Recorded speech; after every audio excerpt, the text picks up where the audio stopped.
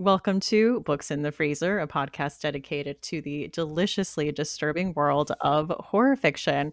I'm your host, Stephanie, and for this very special episode, I am joined by Conrad Stump and author Daniel Kraus to talk about the Summer Scares program. So, welcome to the show. Thanks for having us. Yep, thanks. So, would you tell our listeners all about what the Summer Scares program is? Yeah, of course. So, Summer Scares is the Horror Writers Association's summer reading program. It's been going on since 2017, so we're going into our sixth year. And essentially, each year we select 9 titles, 3 for adults, 3 for teens, and 3 for middle grade. And the point of the reading initiative is really to engage libraries with the horror genre so that they can connect with their communities either through displays or book discussion groups or programming. So essentially, we're providing this list of vetted titles so that librarians can feel comfortable recommending these to their patrons and planning things around them. Because a lot of times some librarians love horror, which, we love those librarians, but we also love the librarians who are kind of scared of it. And so that is part of what this is all about, is we are here to make horror less scary for people to enjoy. So, this is a program they can choose to be a part of. Yes, they can choose to kind of have where they want. So, right, the easiest way is displays. They can either take those 9 titles, create a display around them. Part of what we do is provide read-alikes for each title. So, basically, if you enjoy that title, you might also enjoy these 4 titles. So, basically, every year you're getting these 9 core titles, but you're getting like 36 titles that you could plan a display around. So that's kind of the easiest way for libraries to kind of engage with the program. And then I'd say the next level up would be book discussion groups, right? So Yeah. if you have a horror book discussion group, you could do a title for each month of the summer, or for 9 months you could do it. But you could also just incorporate one of these kind of spooky titles into your book discussion group, because again, a lot of times people think that they don't like spooky stuff, but then they like Stranger Things, or a lot of times people like movie horror, but they think that they don't like book Yeah. horror. And so working those into book discussion groups is kind of a good way for people to access that. And then of course, like the sort of top level of engaging with the program is sort of holding public events based around the books. That's exciting. I used to love summer reading programs at the Mm-hmm. library as a kid, so I feel like this scratches that itch. Most Um, definitely. is there something library patrons can do to be involved or encourage their local libraries? Yeah, I would say, I mean, right. Libraries are a community hub. And so, everyone from the patrons to the librarians are part of that community. And it's sort of like a collection, right? It's a circulating collection. So it's a relationship. And so patrons can request that their libraries get involved. The librarians might not know about it. So if patrons want to discuss it with their local librarians, they can. And then sort of just let them know that there is that audience Mhm. in their community for horror programming and for discussion around the horror genre. So sometimes it's just about awareness, and so your library might not be aware, and that's kind of the best thing that regular people who are not librarians or horror authors or publishers can do. Okay. I don't think my local library are big horror fans from what I've seen. Yeah, it varies. So, what are the titles for this year? Yes, definitely. Let's go down the list.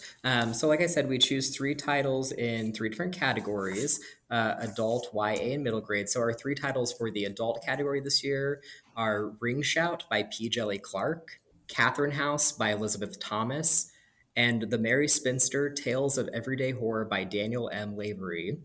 Our 3 young adult selections for 2023 are In the Shadow of Blackbirds by Kat Winters, Squad by Maggie Takuta Hall and Lisa Sterrell, Mooncakes by Suzanne Walker and Wendy Shu, And then our three middle grade titles are Small Spaces by Catherine Arden, Living Ghosts by Dan Saucely Jones, and A Small Zombie Problem by KG Campbell.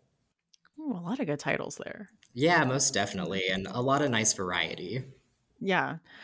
Um, Dan, were you involved with the selection process this year, or do you know what goes into that? Yeah, I was. It's a highly scientific process in Ooh. which well, it actually is kind of. I mean, we all put forth what titles are sort of on our radar, and we ask each other, more or less, what have you been reading over the past X number of years? How many years are we allowed to go back, Conrad? I think about 10 years or so. So I Okay. think our cap for 2023 was 2013. So nothing before 2013. Right. And one of my favorite parts of Summer Scarce is the fact that it does operate on this sort of back catalog, because so many of the awards and lists and presentations that you're aware of are always new books. But and it's very hard to get a grasp of what's great and new. But as things age, there are certain things that really, as a horror reader and a horror fan, stick with you. And Mhm. so it's almost in a way easier and more effective in a way to be able to look back and say, what were the things over the Yeah. past whatever you just said, however many years, 10 years, whatever it was, that still I think about all the time. And certainly in my case, which ones do I feel haven't got their due necessarily? Which ones Yeah. haven't gotten as many readers as I would like them to? And then we look at the list and we sort of challenge the list a little bit. Is it as varied as possible? Is it missing something? Because we do want this to be a sort of broad picture of horror that will satisfy not just young and old, but Yeah. also people who are into something that's a little more extreme, or people who are into something that's a little gentler or more spooky, as opposed to just straight on terrifying. Yeah. So just like every other genre, horror is a huge spectrum that, except for a pretty small population, everyone likes horror a little bit, at least. They might not realize it, but I think generally it's one of those genres that really, there's something for everyone, probably, and we want the list to reflect that. I would agree with that. So yeah, you try to get a varied level of scares all around. Yeah, definitely. And so, we want things that appeal to different people because, you might be into like extreme horror is really big right now. And body horror is really big right now. But, you might be someone who wants more of like a gothic chiller. So just sort of, a nice little, oh, maybe something's amiss in this house where I've just become a governess. Uh, and, maybe that's your level of scare. And then, a couple other things that are really important in the selection process is that we want gender parity. And so, the list cannot be, more, and we don't have a difficult time achieving this by any means, but, sometimes horror can be viewed as like a very white cishet male genre, but it's actually a very diverse and inclusive genre. And so, one of our parameters is that it can't be essentially more than 50% like cishet white males. And so then we also want to make sure that there's a lot of diversity on the list. And so we have to have at least 30% diverse authors, right? And so those are just sort of benchmarks that we're looking at in the selection process to make sure that we are definitely meeting those because they are so important. So it is a big scientific thing. A little bit, yeah, sometimes. I love that. It's a lot of great titles. I was telling Dan earlier, like I've read all of the adult titles and I've loved all of them, and they are very diverse in vibe and what they're going for. And I'm currently making my way through the YA ones, and it's been very fun. I've been very pleasantly surprised, even with the two graphic novels. Mooncakes is very sweet and cozy. And now I'm going into squad and I'm like, oh, we're dealing with like body horror werewolves. Like, okay. Very different vibe from Mooncakes, but I am here for it. Yeah, it was an interesting discussion with the group, because I don't think that we've had two graphic novels within the same category before. But, different members of the committee were passionate about both of the books. And so we thought, well, they have this sort of very different approach in what they are doing, this whole different vibe. So why not just include both of them? It's kind of scientific, but at the same time, we make the rules. And so, there's nothing saying that we can't have two graphic novels in YA. So I'm really glad that both of those are on the list this year. Oh yeah, Yeah, absolutely. and I hope more people do what you're doing and just sort of drill through the list. I think one of the great things about lists like this is that these days, especially, we're so sort of programmed by algorithms to sort of like a certain thing and then be fed more of that thing.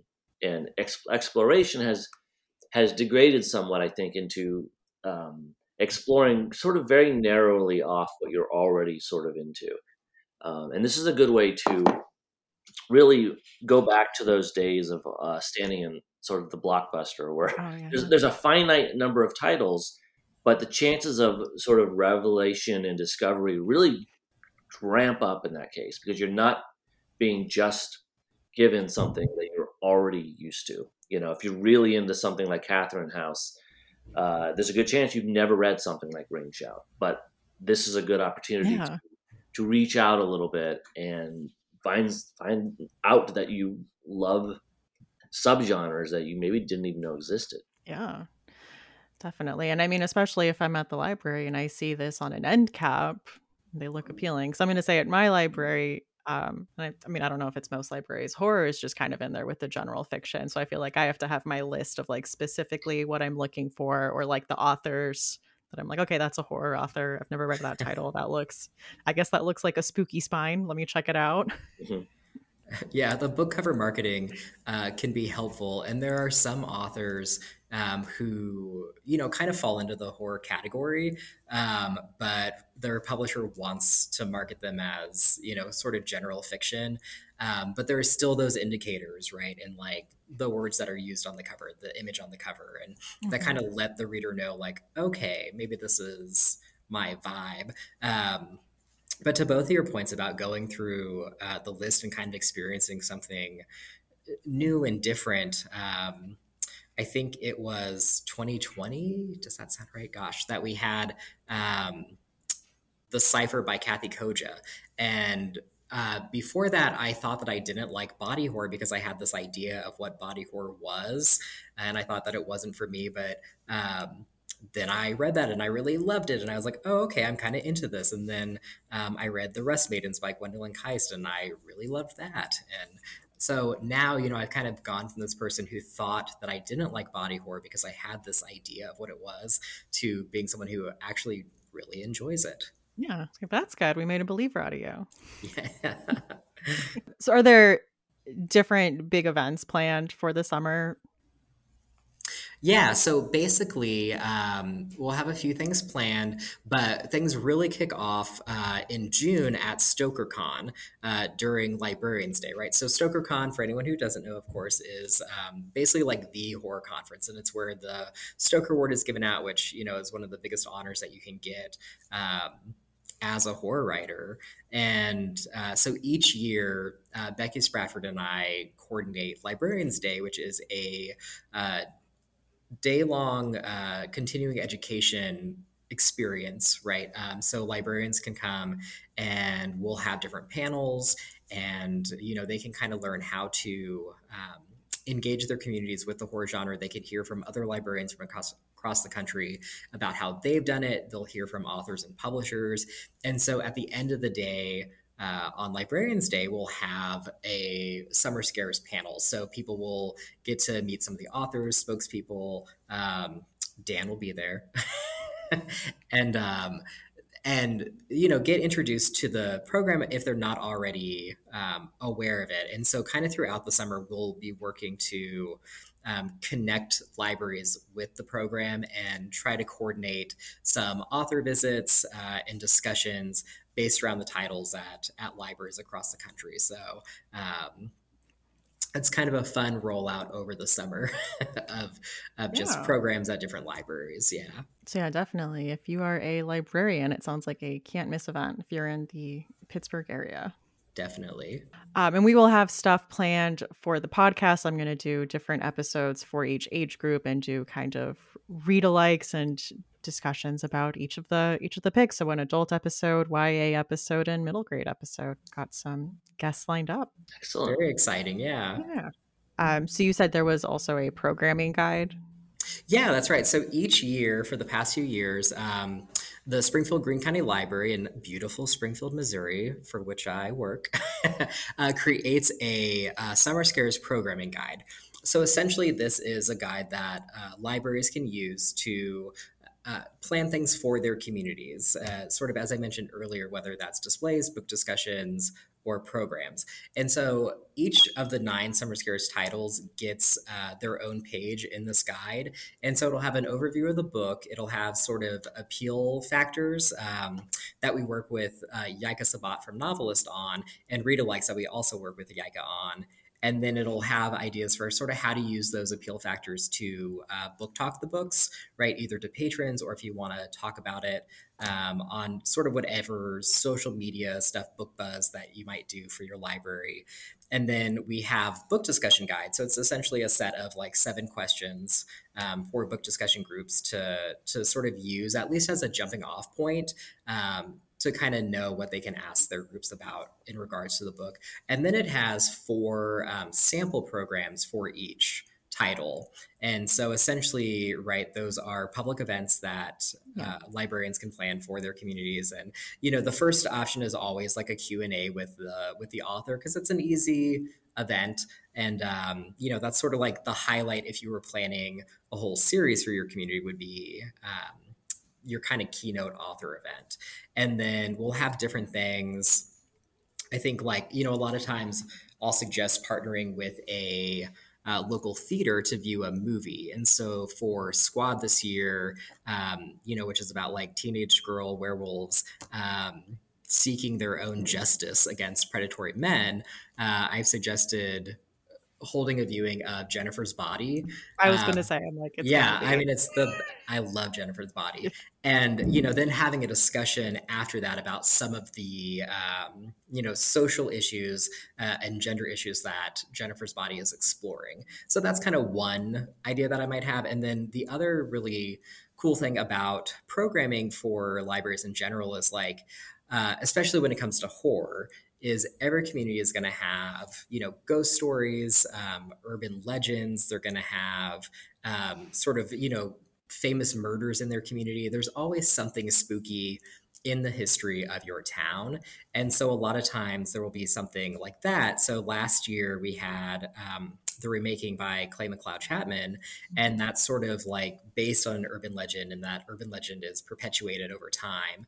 And so, one of the suggested programs was urban legends of whatever town you're in. And so, you just kind of partner with either like people in your local history department, or whoever your local history person might be if you're a smaller library, or experts in the area from whatever that means, if it's a college or if it's just genuinely someone who is like interested and has written about it. So there's all kinds of stuff to do. And I think a lot of times for people, especially who don't have a lot of experience planning public programming, it can be scary to know, like, how do I even start?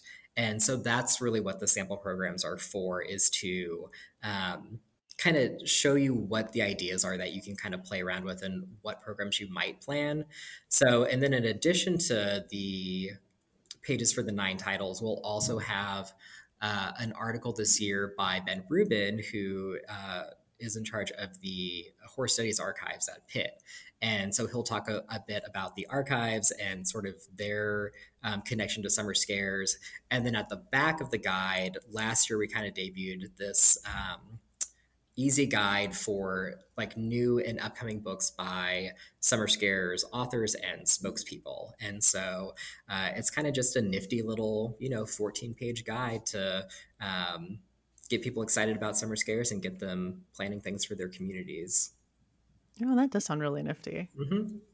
I love That it. urban legends thing sounds fun. Yeah, it's super cool. And the other thing that I should say is like, I've been doing public programming for a number of years, 7 or 8, and horror programming is some of the most popular programming, and especially local history programming that has like a spooky aspect to it. I mean, people really are drawn to that, and so it's a surefire sort of popular event for your community to plan something in connection with Summer Scares that has a local history slant to it. I love that. Yeah, if you're a librarian, gotta get on that. And Dan, what was your connection to the library in this program? Oh, I mean, everything Conrad's saying just, makes this kind of an exercise in wish fulfillment for me. Growing up in a small town in Iowa, we had actually this beautiful little library, this old Carnegie Library.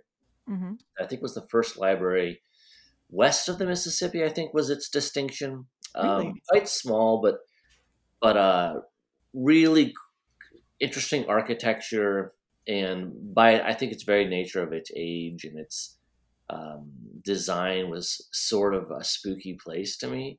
Like it's sort of in a good way. I mean, I like that kind of thing. But there were these sort of alabaster like statues, and there's something very like you could imagine ghosts in the stacks in that place. But it was a situation where, as a young reader of horror, I didn't know where the horror was. Like, and it makes sense that the horror would just be shelved with everything else. I get that, but there was no way, particularly back then, pre-internet, for me to find any of it. I had to know the names. So Stephen King, but I can tell you right to this day, I can tell you right where the K section was, but to find anything else was virtually impossible. I would have to run across it in life, which was very difficult at that point. So the idea of having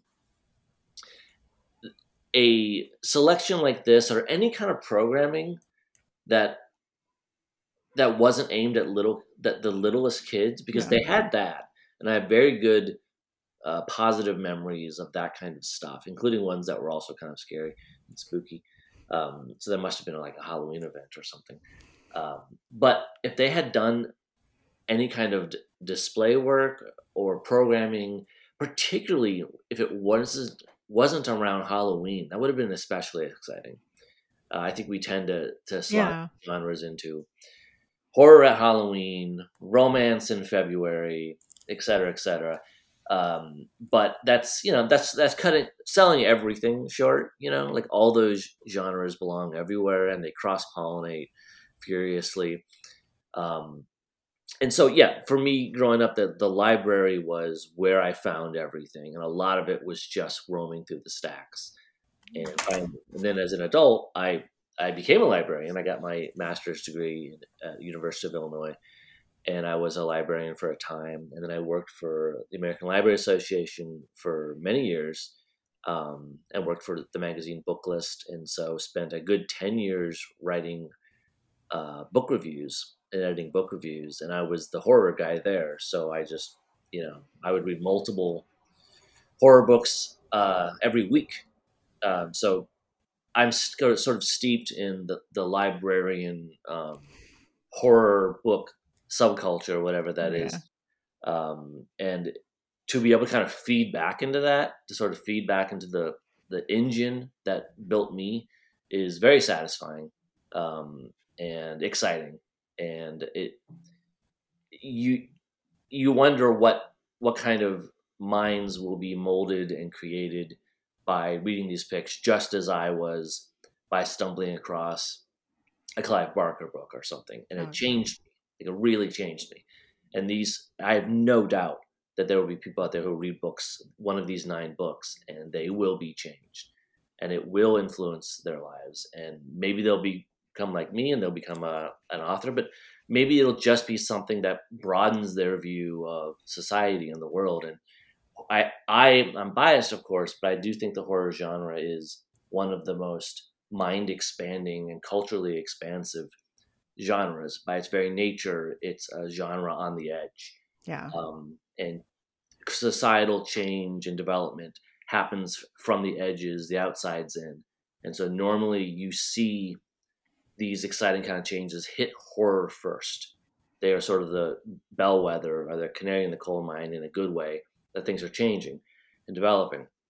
So I'm just thrilled to be a part of all of that. Absolutely. And you've been on the side of being an author where your book is one of the Summer Scares picks. So what's it like being on both sides of that? Yeah, right. I think the very first year of Summer Scares, my young adult book Broaders was on the list. And so it was sort of a brand new program and initiative at that point. But it was great. Like it was, I did various library events, some in person, some online, interviews here and there. And it was, what's particularly satisfying for an author is that you only ever get to talk about your new books. And to be able to jump back to Rodders, which came out 2011, I think, was so cool. Like to be able to jump back into a world, you just don't ever do that, particularly if you're prolific. And like me, where I'm putting out a book or two a year, anything beyond a couple of years ago is just lost in a fog.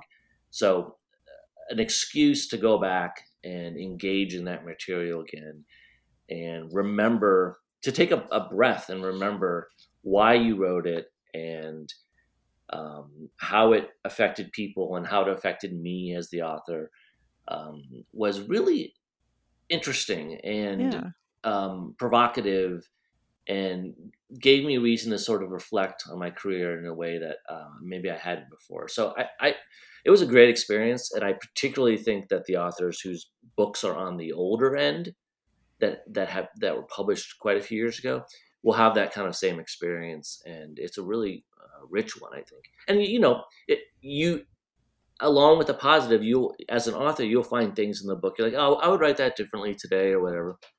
But it's still an enriching experience, and one where you get to analyze sort of a younger version of yourself, and that's always very interesting, and that's something I think we get to do very often.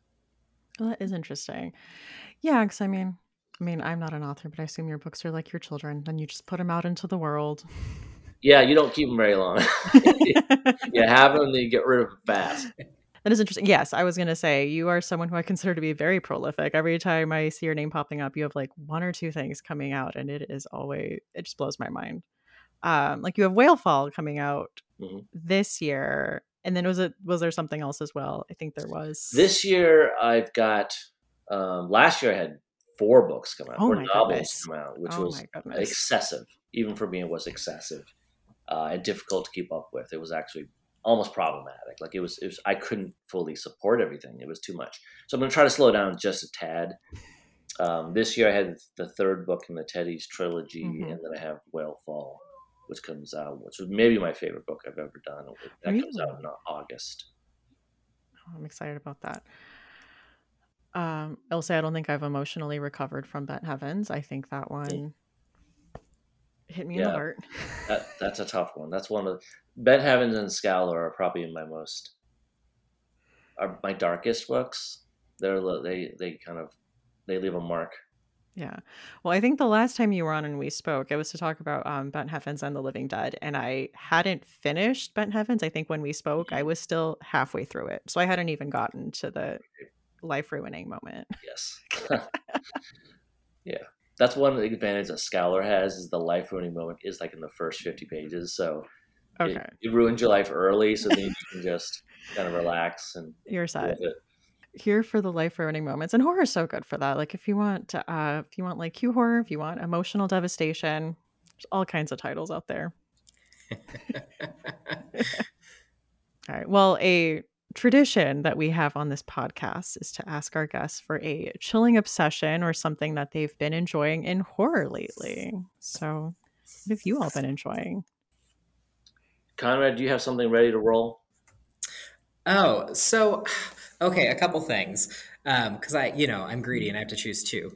Uh, so remember earlier when I mentioned being a governess, the the thing that I feel is kind of big, and maybe this is just like in England, are these gothic chillers. And I feel like there are a lot of them that I've been seeing, and I am a sucker for them. So I read The Silent Companions by Laura Purcell a few years ago, and it was one of the scariest books that I have read recently. And yeah, there are all these books. There's The Toll House by Carly Regan. There's The House of Footsteps by Matthew West. And so it's kind of like, someone going to a remote home, either to be a governess or to like catalog a library. And, maybe there's a ghost, maybe there isn't, but there probably is. So just that sort of like sense of unease, that atmosphere, that potential for a haunting. Um, I'm really into that. And then I'm also super into, of course, like the amount of queer horror that we're seeing right now. And so I feel like, when I was growing up as a young gay boy, when I was growing up, there weren't like people that I had that, authors who I knew of that were writing characters like me. And I feel like right now there are so many people writing queer horror, and it's super exciting to see. Um, because you almost, my experience is that I almost forget to make sure that I'm reading books about queer people, because I'm so used to reading sort of heteronormative fiction. But I am very excited about the amount of options that I have now to see characters that are LGBTQIA plus. It's super cool. Yeah, I'm going to mention a movie and a book. A few days ago, I saw a movie called The Outwaters that I just absolutely loved. One of the scariest films I've ever seen, and I don't ever really get scared. So I highly recommend that. And on the book side, I recently read and blurbed a debut novel called The Center by Ayesha Menazir Siddiqui. I may or may not be saying that right. That is really interesting and really different. It's one of those books where I'm not sure if it'll be marketed as horror or not, but there's a piece to it that's really unclear for a large point of the book that when it clicks in is really horrifying. So look out for that one. I think that's also coming out in August. Oh, okay. What's it about?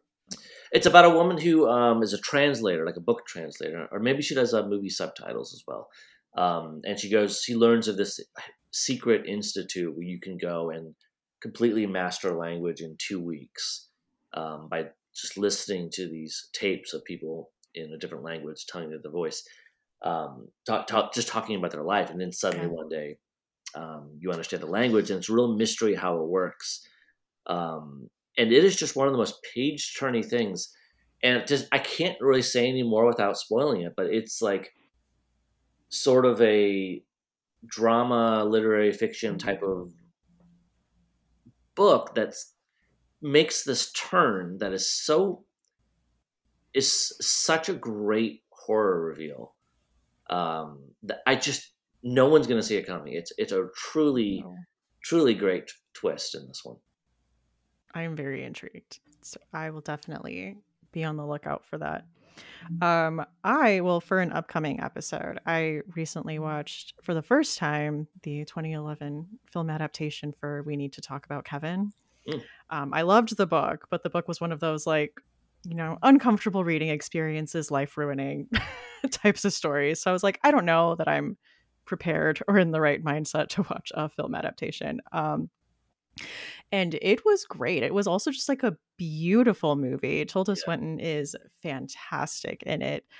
Just great performances all around. I would say like totally a bit different from the book, right? I think like the book, I mean, I'm getting more into like what I'm talking about for the next episode, but I think she's like the main character Eva is kind of like struggling between like the nature and nurture and like, is it my fault? Is he just like a spawn of Satan child? Where I think the movie definitely kind of leans like specifically one way on that. But I absolutely loved it. So I'm really glad I finally sat down and watched it on Tubi. Tubi also gave me like a birth control commercial like halfway through it. And I was like, apt. It never gives me that. That's not on your algorithm. No. Well, the final tradition that we have on this podcast is to ask our guests for a final girl song. So what are you choosing for your final girl song? I'll go first this time. I think this question is probably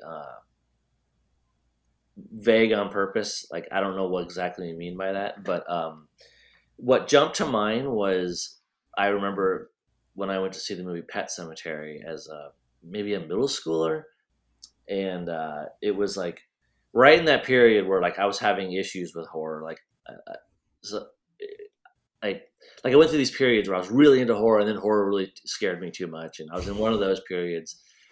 And there was a moment though where so for a while I'm watching the movie and I'm kind of like wanting to run out of the theater. But then there's a moment where the crowd kind of got into it, and I sort of got into it, and I feel like it was a big moment in like sort of finding a lot of joy in horror. And the movie ends with this great creepy ending, and then it smash cuts to the credits with the Ramones singing this ridiculous song, "I Want to Be Buried in a Pet Cemetery," and it's such a fun like moment, and like everyone was cheering, and so I'm gonna go with Ramones' Pet Cemetery. I love that. And yeah, it is vague. I like seeing how people interpret it. You know, I have people say like, you know, this is my final confrontation, my like gearing up to fight back song. This is my like Sally Hardesty on the back of the truck moment. This is my like end credit song. So like I love seeing how people take it. What about you, Conrad? Yeah, I went with so I was trying to think of a horror movie that I had a connection to, that had a song that I was really into. And then I sort of settled upon like the essence of the final girl's story, which I feel is very much an arc a lot of the time from, not necessarily like a meek person, but they're going through this experience and they're learning just how much they can handle and what they are capable of. And they're gaining all of this perspective because of the horror that they are experiencing. And so it's really a story about the growth of that person and finding, sort of the strength within themselves. So I went with Stronger by Britney Spears because, I mean, it's Britney. And, specifically to the song too, like it's sort of a play on Baby One More Time, where she's lonely and then, she's not lonely anymore. So it's just a very like powerful anthem song about strength and independence. And so I thought that fits with the essence of a final girl. Absolutely does. I'm stronger than yesterday. Mm-hmm. Thank you both so much for coming on and chatting with me about summer scares. Yeah, definitely. Thank you so much for having us. Very well. Where can people find you online?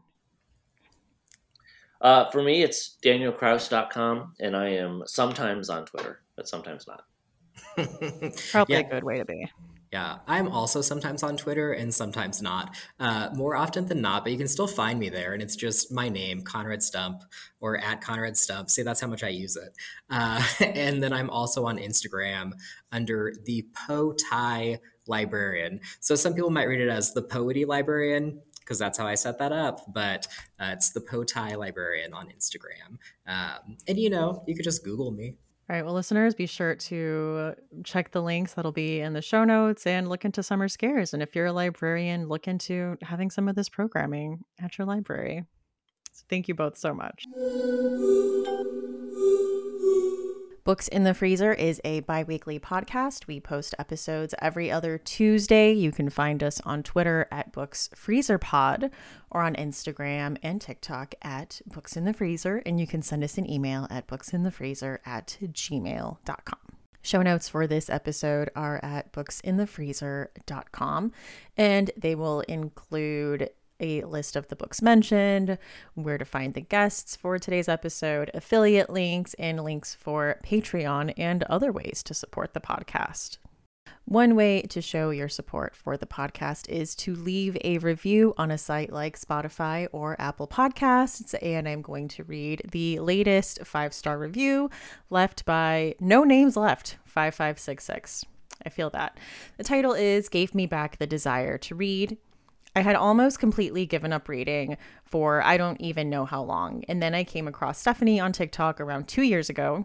It was her wildly successful extreme horror video, which piqued my interest immediately. As soon as I found out she had this podcast, I subscribed, and I look forward to the release of each episode. Stephanie is smart and funny and has a unique take on books from a variety of horror subgenres. Her guests are always witty and enjoyable to listen to, and my TBR cart grows with every episode. Thanks, Stephanie, for giving me back the desire to read. Thank you so much for this review.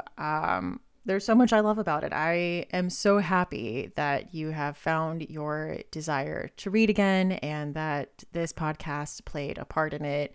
I also agree that the guests that I usually have on this podcast are very funny and witty and fun to listen to. So thank you so much for listening. And thank you to all of you who have taken time to leave a review on Apple Podcasts and Spotify. If you are a librarian and you are planning on participating in Summer Scares, I would love to hear all about it. This is also in conjunction with the Horror Writers Association. And if you are going to StokerCon this year, that is going to be in Pittsburgh, I will be on a panel with Daniel Kraus and Clay McLeod Chapman talking about the Summer Scares program and horror in libraries. If you're going, it seems like there's going to be a lot of great panels that day, so I suggest it's something you look into. Like I saw there was going to be like an extreme horror panel with like Brian Keene and Rath James White and Eric LaRocca and like a romance horror panel. So it really looks like it's a good time, good investment overall. And if you are not able to make the trek out to Pittsburgh, I do believe there is a virtual option for attendance where you can still watch some of the panels virtually. But anyway, I am Stephanie. You can find me on Twitter at lady_Gagnon. That's LADY_GAGNON, or on Instagram at That's What She Read, and that's with 2 A's. Thank you so much for listening, and see you next time on Books in the Freezer.